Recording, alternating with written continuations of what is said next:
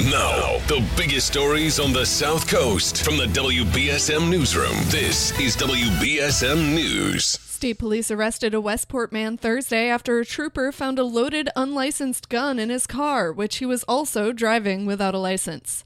According to state police, at around 8 a.m. on Thursday, Trooper Paul Martin pulled over a black Saab with excessive window tint for speeding on Route 24 North in Bridgewater. The driver was identified as 34-year-old Montrell Jones of Westport.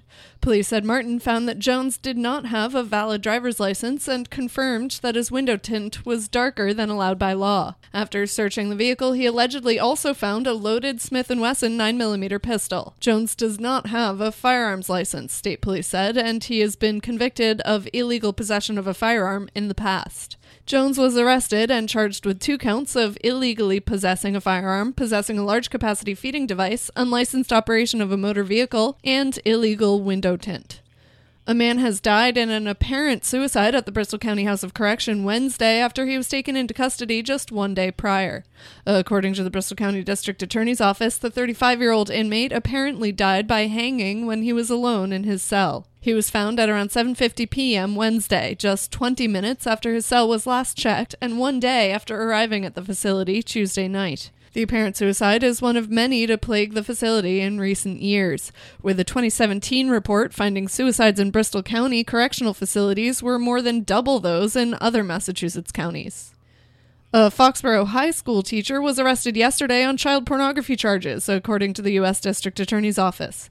41-year-old Thomas Davis of Mansfield was arrested and charged with possession of child pornography and receiving child pornography over the internet. The DA's office said that law enforcement searched Davis's home on Thursday and seized a laptop containing around 40 images of child pornography, including images involving prepubescent minors under the age of 12 years old. He was detained pending a probable cause and detention hearing set for September 1st. Davis faces 5 to 20 years in prison with at least 5 years of supervised release and a fine of up to $250,000. In sports, the Red Sox visit the Cleveland Indians for the start of a 6-game road trip later tonight.